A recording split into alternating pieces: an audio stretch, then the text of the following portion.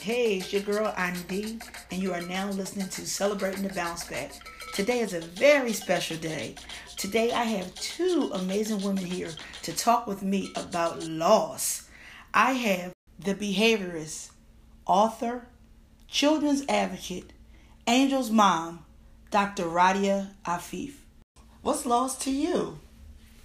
Loss to me is when something is missing. So it could be a person, it could be a thing, a situation. It's just something is gone.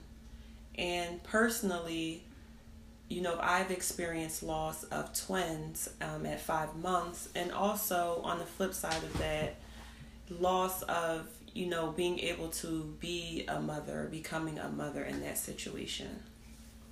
Wow. So thinking about the loss, how did you know that it was as deep as it was, even to take it to the next level as of how it affected you as being a parent? I knew it was lost because I just felt like something was missing, something that I had been expecting. I was expecting children. I was expecting to have this hectic little life with 2 twins.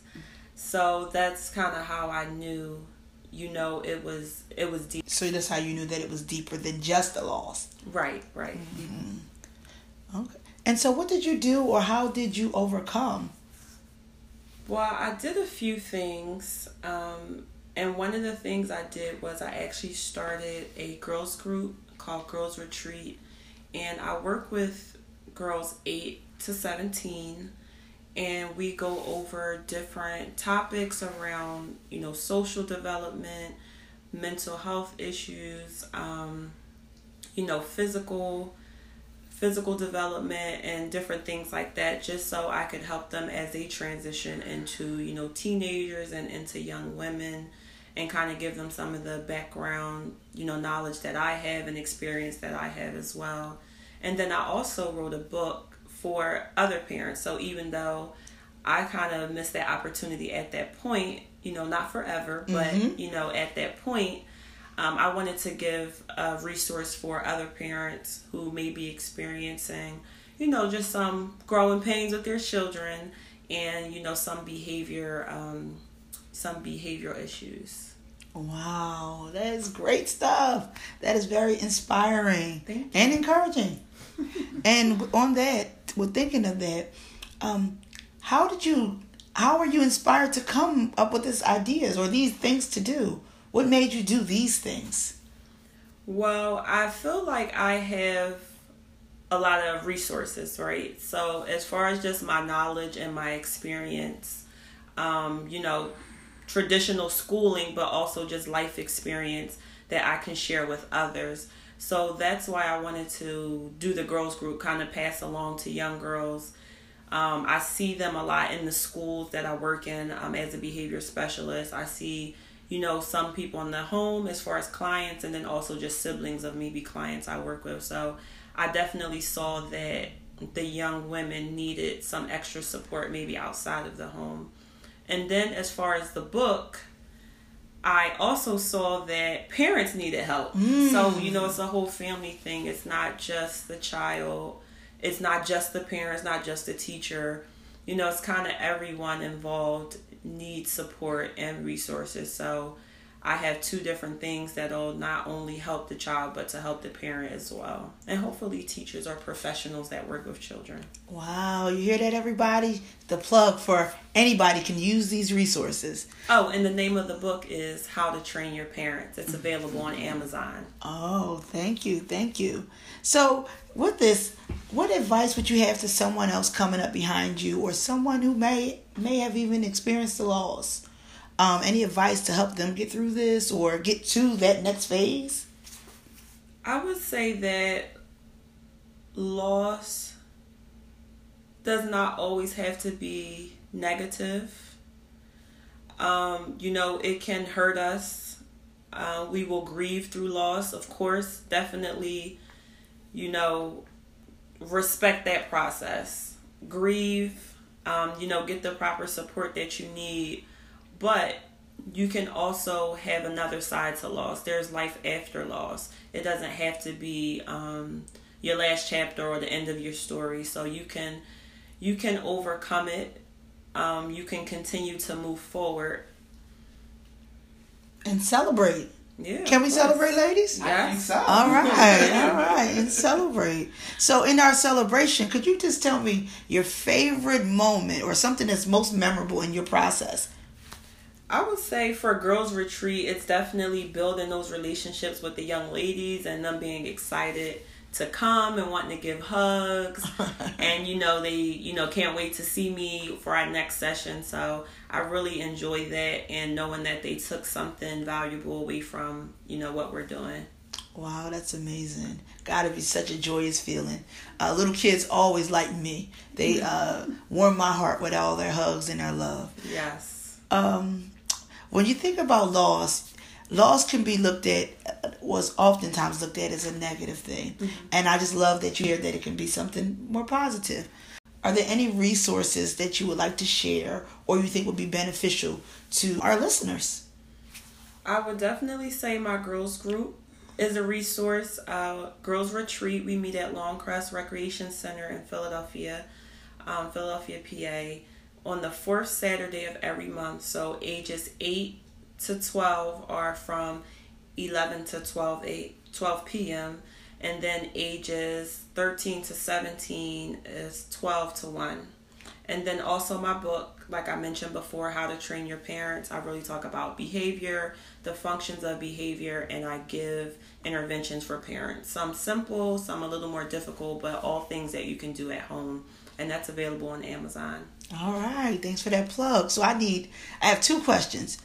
Whose child can join the girls group, and whose parent can purchase that book? All right. So any female child between the ages of 8 and 17 can join Girls Retreat. You can register when you come into the recreation center. And any parent, mother, father, and I will extend that to guardians as well, even if you're not a biological parent, but a guardian of a child, as well as professionals who work with children. So the book is very diverse for all of those groups of people. All right. Well, thank you. Also joining life coach, meditation mogul, spiritual healer, intuitive reader, and former corporate executive, Linda Marshall. Thanks for joining me today. Woo! Linda Marshall, could you let me know what's lost to you? When I think about loss, I think about the absence of something that was once present. So it existed and now it no longer exists. That's how I, in my own head, processed the phrase loss. So when you were in your process, how did you know, or what brought you to getting that understanding? Well, my loss, or my topic of what came up for me around this, was when I left corporate America after working in that environment for 40 years. And you realize that, so much of our society looks at you by what you do. It's based on your title. And in some ways, that's how you identify yourself. So to one day wake up and you don't have any of that defines you, and it's up to you to define you, it was that sense of, wow, the world that I knew, the person that I knew, that no longer exists. So for a day or two, maybe beyond a day or two, it was a bit weird. And it felt like a loss to me. Deep. So that seemed like that process could have been challenging and trying to process through what to do next or what to do with those feelings. How did you overcome, or what did you do? I kept thinking about, I guess I'm an optimist by nature. I kept thinking about the other side of that equation or that challenge. And the fact was I was free. So in the moments that I might think that something was lost, I'm like, you have an amazing opportunity. This is the first time in your life since you were a little kid that you get to wake up and decide what you do. You no longer have to worry about reaching milestones and am I a good student? Am I a good employee? Am I a good this? you're free. So it was to have that conversation with myself about the positives that came out of it really was the starting point of how I think I shifted into seeing this as a wonderful opportunity. Oh, wow. Sounds great. So funny that you say this wonderful opportunity. Mm-hmm. Could you share with us the opportunity that came? Oh, sure. So out of that, I'd always been interested in, I'd say, the spiritual work. I was a certified instructor in the area of energy healing, and I just knew that I wanted to help people. And I wrestled with, well, do you go back and get a degree in psychology? Do you become a counselor? What do you be? Because I knew more than anything, I wanted to help people. And so with that, I decided as I went through training at Deepak Chopra's Institute, I just wanted to help people transform their lives. And out of that, I came up with a practice that I call Reawaken, where I teach meditation, I'm becoming a certified life coach, and I'm doing all these other things really targeted at helping a person be empowered and find out and connect with who they really are at the soul level. Wow. That sounds like really amazing work. It's fine. Wow. So could you just tell me what the name of it is one more time? Well, my website is lindamarshall.org, but I call my practice Reawaken. And I label it that because the work that I do helps you to connect first with the innermost part of yourself. As we connect, we begin to reflect. Somehow we start to see life differently. And as we start to expand our awareness and see our lives differently, it's amazing how the creativity just starts to open up to create new possibilities. And I like to call that a reawakening. Wow. So that's it. Wow, that sounds amazing. I'm feeling awake. Good. That sounds amazing. Wow. So this reawaken, can anybody be reawakened? Can anybody join this? Anybody. So it doesn't matter what your education is, doesn't matter what your background is. All you have to say is, I'm interested.